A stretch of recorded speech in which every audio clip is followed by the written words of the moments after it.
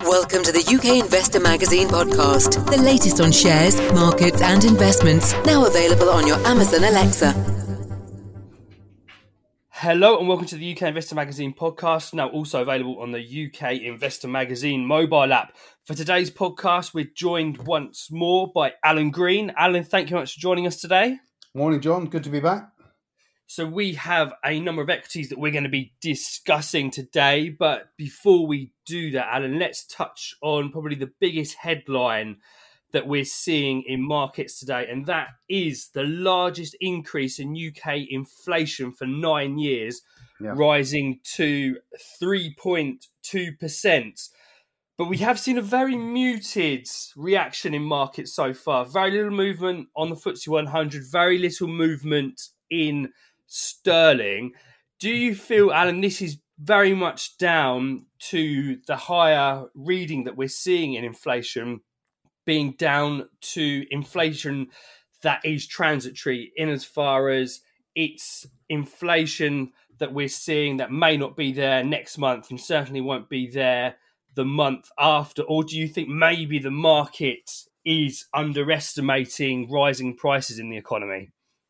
Well, I think judging by the market reaction today, John, the former is certainly the case. I think it is a transitory issue, largely driven, and Reuters share my views on this, that the Eat Out to Help Out scheme, the push down restaurants meal prices last year, saw a huge rush really to people who'd been in lockdown getting out and eating out to help out, as the name suggested. So I think we've very much, that's very much a transitory factor. And of course, people in lockdown they were unable to spend money that would normally be allocated for spending on entertainment and leisure and such. So there was a huge rush or outflow of that money. I think what we'll see from now on, providing there are no more lockdowns, is a more measured and back to normal approach, where you see the normal flow of cash. And I think that's why the market hasn't really reacted, because it's taken that view. It sees that there was this temporary blip due to COVID, and now things are settling down. And it also reflects, I think, that the markets are happy with the measures the government, both in the UK and governments around the world, have taken towards monetary easing to support economies and support businesses and companies as they come back to work. I mean, one of the factors behind this is, of course, the help out to Eat Out to Help Out last year, but of course there is within the food industry rising prices due to supply chain pressures. I mean, is this something that you think is maybe a little bit too much underneath the radar at this point in time, and is indeed something that could persist through the end of the year and actually see prices probably rise a little bit more than they are at the moment? The Bank of England have said that they see the inflation rate hitting 4%.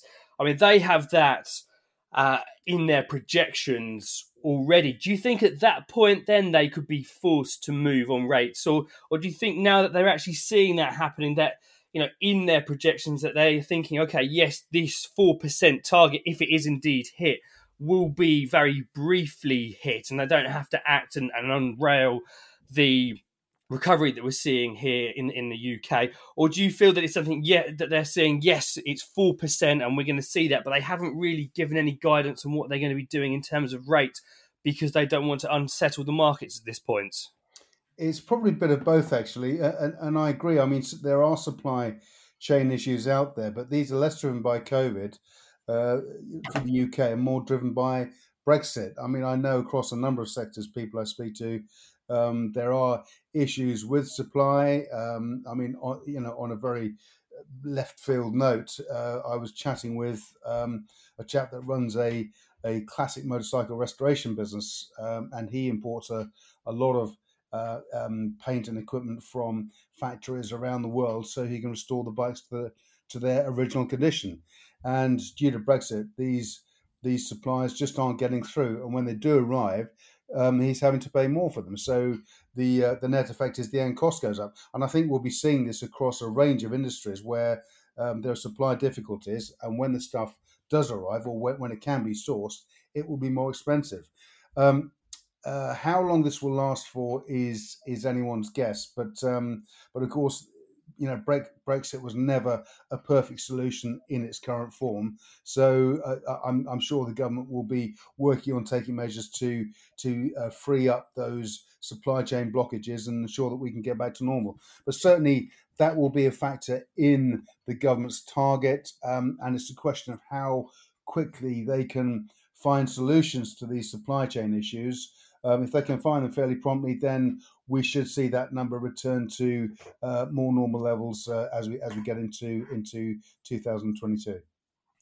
Indeed, and I think it's a case that the Bank of England are in a situation that they know if they act too quickly, the gains that we've seen in the economy could quite quickly unravel. So this is something that's going to be watched very, very closely by the markets. But judging by the market reaction today, I think there's nothing changed in the views of market participants that we saw a month or two ago, that this is a blip in inflation and not anything to be worried about at this point. So let's just move on now, Alan, to the first equity that we're going to discuss today, and it actually plays quite nicely into the theme of inflation, and one of the drivers in particular of the higher inflation and the Help Out to Eat Out scheme. It's a business that would have been very much involved in this, and also a business that's had a very torrid time throughout COVID-19, and that's Restaurant Group. We've had interim results from them this morning. Alan, what do they look like? Well, it's a good set of results. I mean, the Restaurant Group, of course, they own a range of casual eating or eateries, as it were. Wagamama's, they have pubs. They have a pub and leisure sector, and a range of restaurant brands out there across the UK. And they're also expanding some of the smaller brands. Franco Manca is of course a challenger to Restaurant Group, and it's conceivable that it could threaten Restaurant Group's position going forward. But certainly their numbers this morning are very strong. I mean, the company reported a 21% hike in like-for-like sales for Wagamama. Pubs were up 12%, leisure was up 18%, and of course this was largely driven by the as outdoor dining started again. Andy Hornby, the chief executive, said they made good progress. Obviously, refinancing and recapitalisation was necessary, but there are still short-term challenges. But they're pretty confident about their positioning going forward. So if you look at it, total sales of 216 million for the first half compared to 227 million for the first half last year. And an EBITDA profit of 11 million, despite the trading restrictions, compared to a loss of 18 million last year. So that's a strong performance. The company's still carrying net debt of 200 million, but it was carrying well over 300 million at this time last year. So definite progress from the group. Shares currently trading at 117.5p. They're down 2 or 3% in early trade. They trade as high as 140p on the year and as low as 36p in the midst of the crisis, obviously when everything fell off a cliff in March last year. But are they a bet for recovery, continued recovery? I think based on their market position, the strength of their brands, there's certainly further upside to come, but the outlook for the sector is still very uncertain. So if you hold these shares, I'd probably stick with them for now, but it's not one I'd be adding to my portfolio at the current time. I mean, what does it look like for businesses such as Restaurant Group, which before the pandemic were, of course, wholly reliant on their outlets and concessions and such like? I mean, is this now a business that investors could look at as one that plays into the new economy after COVID, in as far as a lot more people are eating at home, and that's obviously going to be a significant driver for the restaurant group, because if they're able to deliver sales without the rental side of things, is of course margin improvements there. Or do you think any boosts from deliveries? We've obviously spoke about Just Eat and Deliveroo in recent months, is something that's very much going to be left to the period of lockdown and obviously the restrictions from COVID? Or do you think this is a trend that's set to continue and we could see further growth in delivery businesses from companies such as Restaurant Group? That's a very good point, actually, John. I think one of the elements in the Restaurant Group results this morning, they said that delivery sales were up 146% in the last 8 weeks leading up to August 29th. And of course, that's the period when there was no lockdown. So that does imply that the shift to delivery, food takeout, it's a seismic shift in the industry. So Restaurant Group clearly are able to address this very well. And of course, Deliveroo, we discussed the other week, that's a very strong performer too. So I think certainly there are people out there that post-COVID will never go back to the old way of life, and they will continue to live this way, and that will include eating out.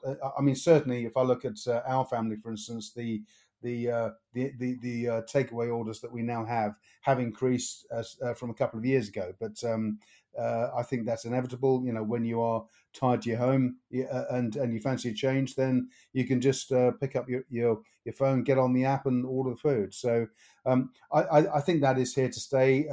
But Restaurant Group, as I say, that they are well positioned. They have such a network that they are very capable of doing that and utilizing their own distribution network. So yeah, they're a strong player, and they are well positioned to deal with this structural shift.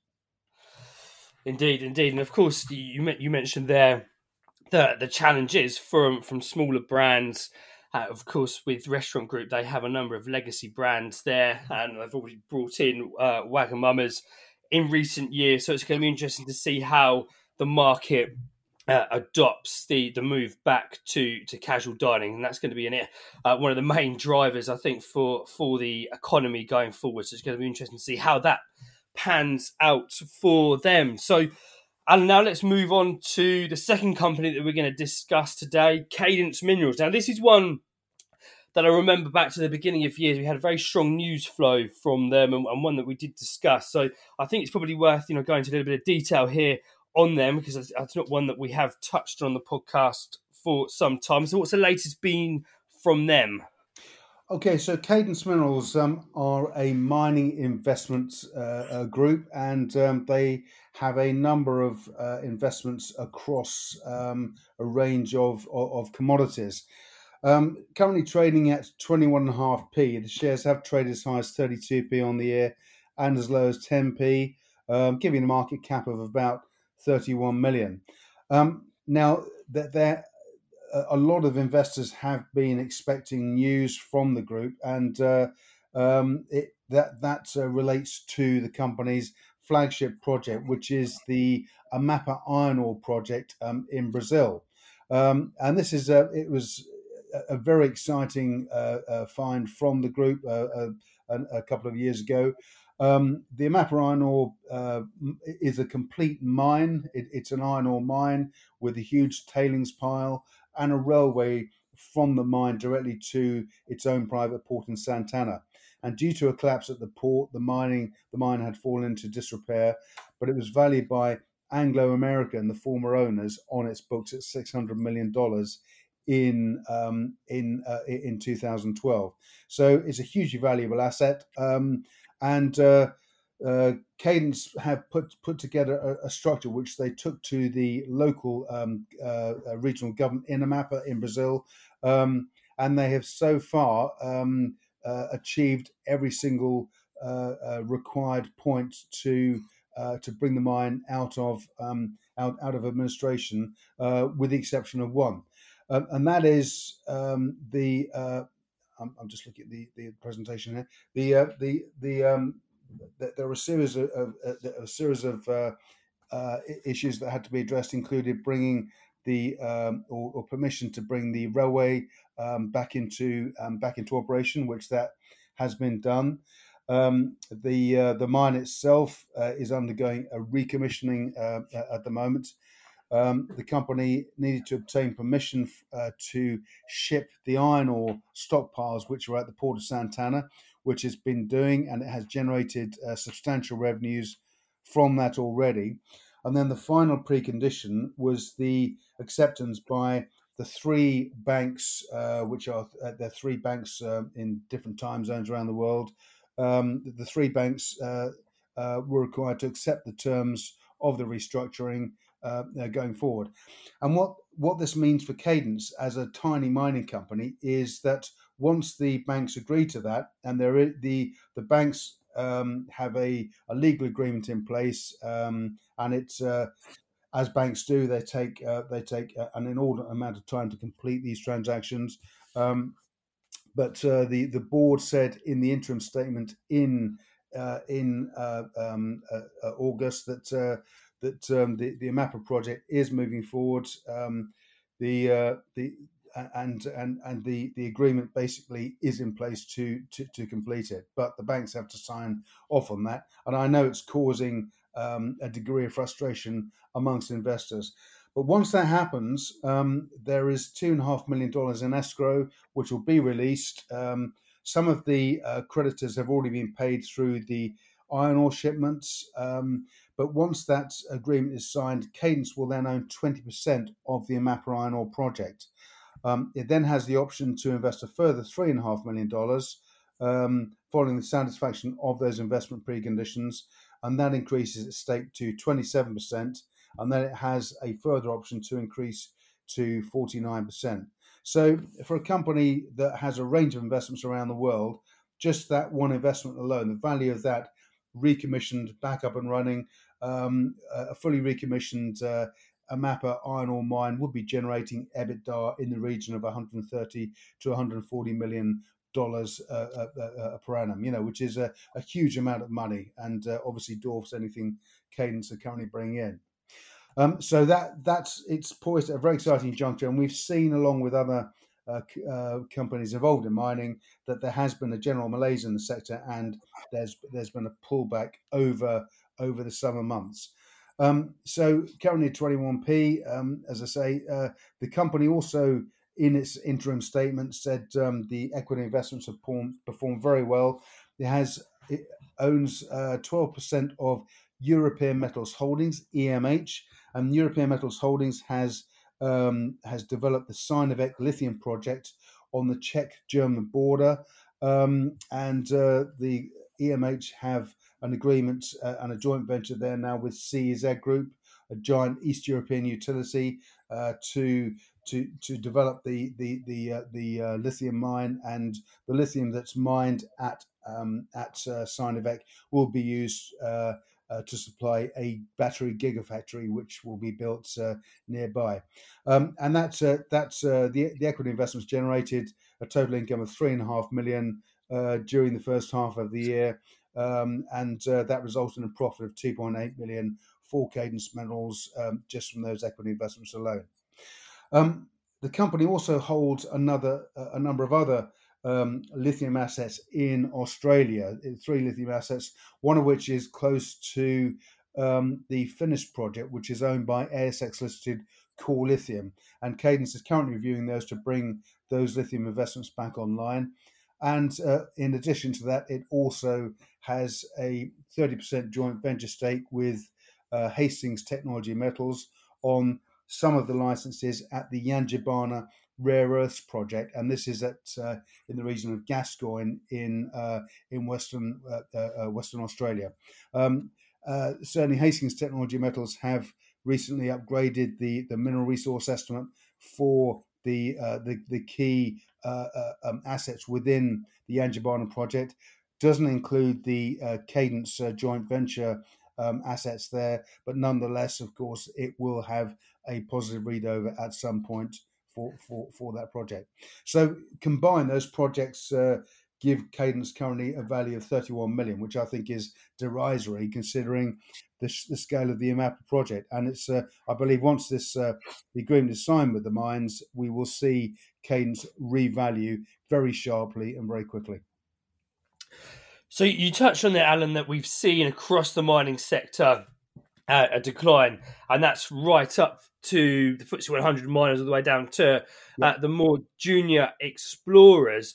I mean, do you feel going forward with Cadence that they have the potential to break out of this correlation with the mining sector if they see some significant developments on the portfolio and indeed the Amapa project there? Or do you feel that it's now classed as a company that moves very much in line with the overall mining sector, and to some extent what we're seeing and the potential with their projects is already priced in? Or, you know, is this something that we can see them sort of break out of this trend of just moving with mining companies? Well, the majority of mining and exploration companies are exposed to projects where there are surveys undertaken of the region in question, aeromag surveys, and then soil sampling, and then trenching, and all to find out what's below the soil. Cadence is different. One of its assets, the lithium assets in Australia, obviously are at that stage, so it does have early stage exposure. But European Metals Holdings is very much late stage. You know, it's very much approaching the point where once the lithium is mined, it will be used at that gigafactory I mentioned. So there's real value there. But the Amapa project is a ready to go mine. The company undertook a mineral resource estimate, which increased by 21% from the original work that was done in 2012. So there's ample iron ore in the ground to keep the mine running for many years, and obviously it will rejuvenate the entire region because it was a big employer in the region. So the infrastructure is there; it needs recommissioning. So it's very much a late stage project in that regard. And once this deal is in place, I mean, the mine was valued at 600 million. We've seen a bit of a pullback in the iron ore price of late, but nonetheless, iron ore is still massively in demand because we've had economies that really have been dormant for a year due to COVID. So there's over a year's catch up, and there will be a supply squeeze for these essential commodities going forward, and iron ore will be one of them. So Amapa. The team have already shipped. There have been a number of shipments out of the port, so the iron ore that's come out of Amapa is already in use by major buyers around the world. So, once this process is completed, there will, I think, be a substantial revaluation for Cadence, which will. I think it will massively outperform its conventional counterparts in the sector. Thank you, Alan. So, I mean, just before we finish here, we were at the beginning of the year were discussing a commodity super cycle. There are various analysts from investment banks pointing to a multi-year cycle in commodity prices to the upside. Since then, we've actually seen a decline. Do you think we're still set for a commodity super cycle going forward? I certainly do. I think. Firstly, you have commodity super cycles have often followed major events in history. Major disruptive events such as global world wars. This was a global pandemic that basically knocked the economic cycle, the normal economic cycle within all the major countries for 6. So those countries have got to get back up to speed again. They're a year behind. So that in itself provides the perfect backdrop for consumption of these commodities. In the US, we've got the 1.9 trillion infrastructure package announced by Biden.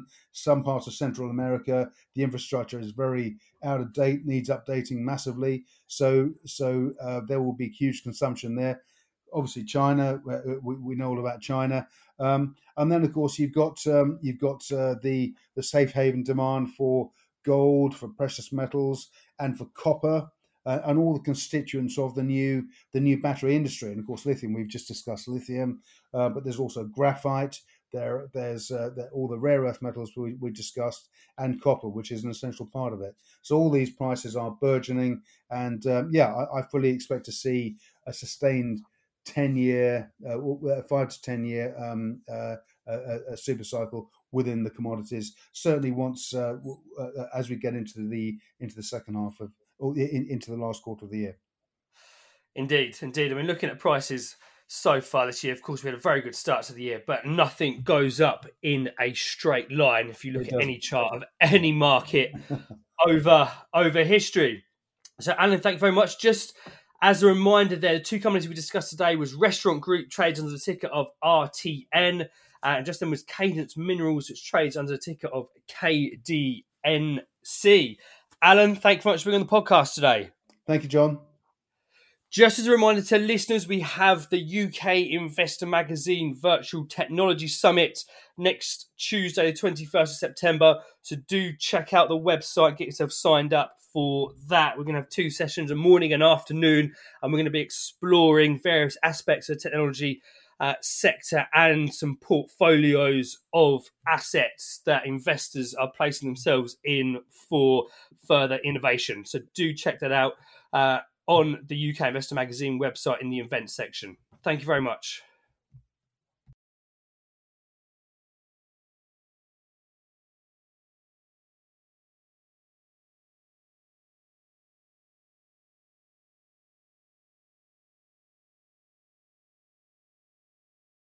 We hope you enjoyed listening to the UK Investor Magazine podcast. Please do share the podcast, and we really value any reviews and comments you leave us in your chosen podcast player.